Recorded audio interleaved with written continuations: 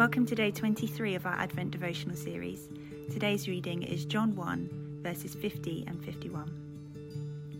Jesus said, "You believe because I told you I saw you under the fig tree.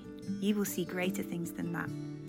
He then added, "Very truly I tell you, you will see heaven open and the angels of God ascending and descending on the Son of Man." In this passage, Jesus is talking with Nathanael, who had by now recognised him with some enthusiasm as the Son of God. Jesus sees that he has faith, but wants to give him a glimpse of what is to come. He challenges Nathanael to open his eyes and look beyond Jesus' power and to see the fullness of God and what he has to offer, like a window into heaven. He describes what is unimaginable, a vision of angels, of God, ascending and descending on the Son of Man. Jesus wants to change Nathanael's perspective and all that he knows, and he's doing so through simple metaphors to make it comprehensible. Jesus is also laying out the foundations of what is to come in his life, death and resurrection. Maclaren's expositions has this to say: "If you will continue to trust in me as you have trusted in me, and stand beside me, you will see unrolled before your eyes and comprehended by your faith the great facts which will make the manifestation of God to the world." But why the fig tree? Jesus recognised Nathanael from sitting under a fig tree earlier. Nathanael takes this as a sign that Jesus is the Son of God and the King of Israel.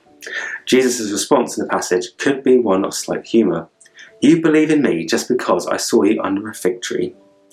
Nathanael's faith was perhaps quite simple at this point. For me, this passage reminds me when my eyes were first opened to God in all his majesty. I've been learning about Jesus for some years and had been struggling to comprehend my experiences in relationship with biblical truth. One day on the mission field, I had an extraordinary encounter with God, which culminated in me talking with Jesus in a very real sense. Suddenly my eyes were opened. Here he was, real, and telling me all is forgiven, healing me from past pains and setting out a future with him. So how do we apply this during a difficult Christmas season?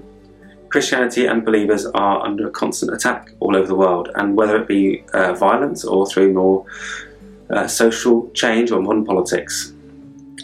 During a time where we are unable to meet for Christmas as we're used to, we should hold firm in our resolve for Christ and on to those moments when we first met him and share his light with others.